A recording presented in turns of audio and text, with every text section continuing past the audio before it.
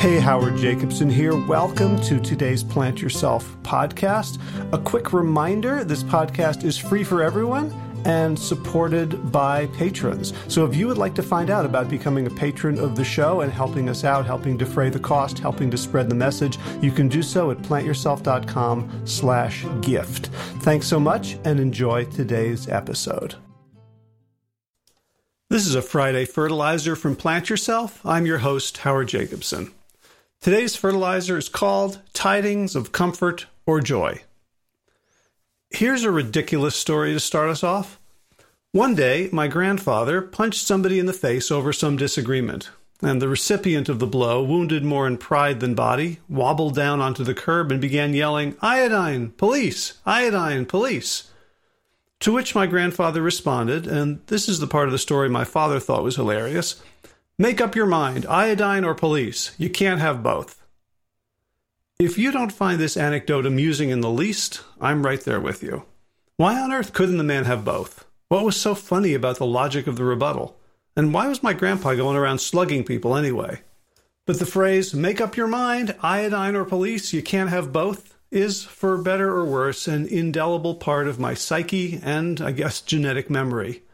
Which is why, when I was singing carols at a nursing home on Christmas Day and got to the chorus of "God Bless Ye, Merry Gentlemen" that announces tidings of comfort and joy, I suddenly thought, make up your mind, comfort or joy. You can't have both.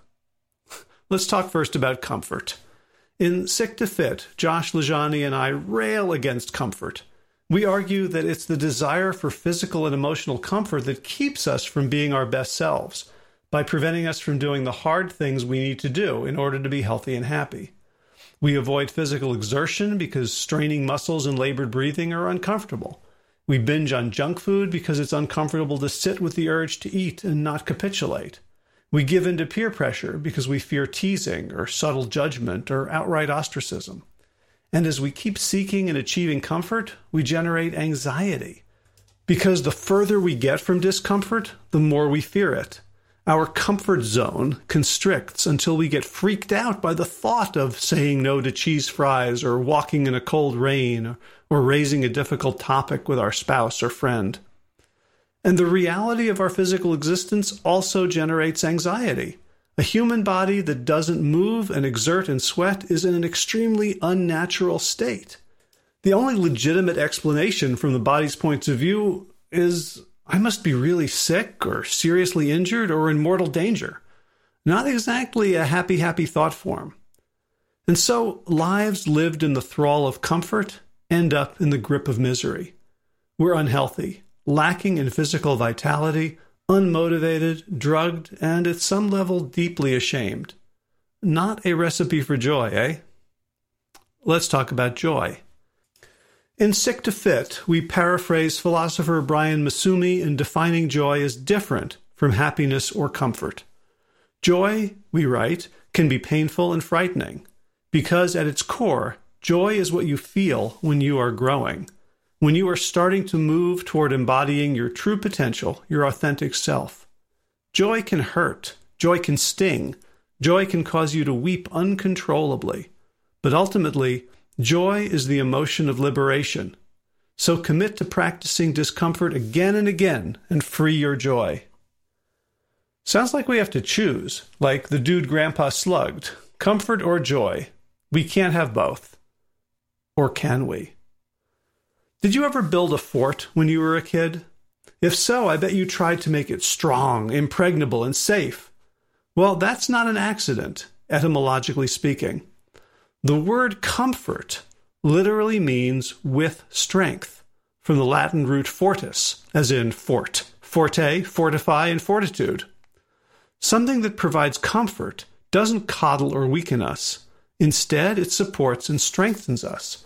What we think of as comfort is a toxic imitation, imposed upon us by an unnatural lifestyle in which we don't have to walk, run, bend, lift, twist, or push in order to procure food or construct shelter.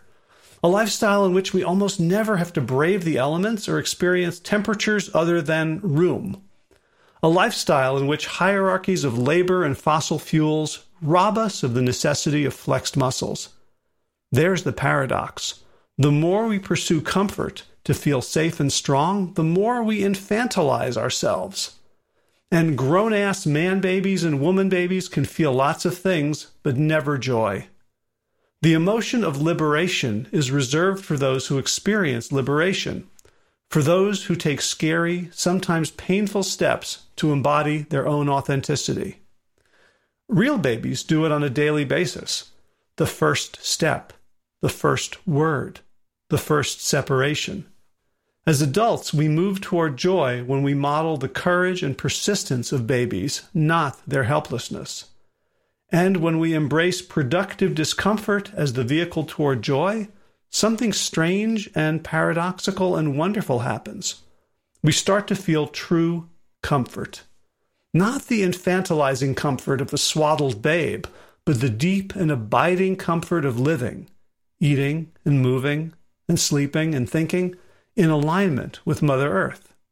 Comfort comes in the midst of a holiday potluck when we realize that we are free to eat according to our own goals and priorities, rather than the habits and judgments and addictions of those around us. Comfort comes when we surrender to the rain and the cold and go for our walk anyway, and know that we are on a planet designed to support and strengthen us. Breathing an atmosphere delicately and precisely calibrated to support our physiology. Navigating within a gravitational field that hugs us close while letting us cavort and experience independence. Eating from the bounty of the soil containing exactly the nutrients we need to grow, repair, expend energy, and thrive. Only when we embrace discomfort can we discover the existential comfort afforded us as earthlings on a living earth, humans relying upon the generosity of the humus. And that kind of comfort accommodates and supports joy. Comfort and joy. We can have both. In fact, they require each other. Now that is some good tidings. I hope you enjoyed this Friday Fertilizer from Plant Yourself. Again, I'm your host, Howard Jacobson. Subscribe if you'd like to automatically receive 2 episodes a week. Tuesdays are the interview shows and Friday are the fertilizers. This ends this week. Next week, I'll be back with more interview and fertilizer. And as always, be well, my friends. All right, time for thanks. Thanks to Will Ridenauer for allowing me to use his beautiful song, Sabali Dawn, The Dance of Peace. You can find more of Will's music at his website, willridenauer.com. And of course, thanks to all of you Plant Yourself podcast patrons. Kim Harrison, Lynn McClellan, Anthony Disson, Brittany Porter, Dominic Maurer, Barbara Whitney, Tammy Black, Amy Good, Amanda Hatherley, Mary Jane Wheeler, Ellen Kennelly, Mr. Cobb, Rachel Behrens, Christine Nielsen, Tina Sharp, Tina Ahern, Jennifer Volkanovsky, David Bizek, The Mysterious, Michelle X. Elspeth Feldman, Leah Stoller, Alan Christensen, Colleen Peck, Michelle Landry, Josina, Sarah Durkis, Rhymes with Circus, Kelly Cameron, Wayne Pedersen, Janet Selby.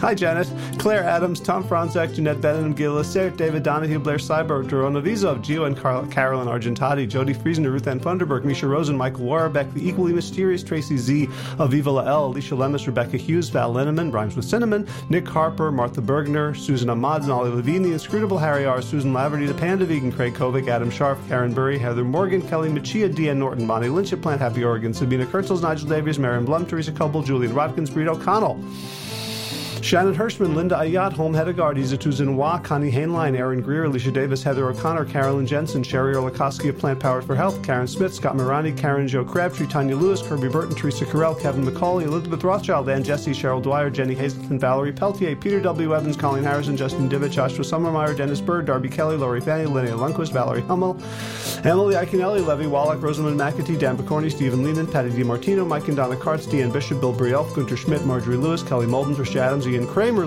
Nancy Sheldon, Lindsay Bayshore, Gunmarie Hagen, Tracy Gullidge, Laura Heaton, Meg from Mama Says, Rochelle Kennedy, Diana Goldman, Stacey Stokes, Ben Savage, Michael Kay, Holly Butler, David Hughes, Connie Rogers, Claire England, Sally Robertson, Paran Ganshi, Amy Daly, Brian Tourville, Mark Jeffrey Johnson, Josie Dempsey, Karen Schmidt, Pamela Hayden, Emily Perryman, Olga Sidorowska, Allison Corbett, Richard Stone, Lauren Vaught of Edible Musings, Aaron Hasty, Sean Owen, Sagar Nayak, Erica Piedra, Danielle Roberts, and Michael Lushton for your generous support of the podcast.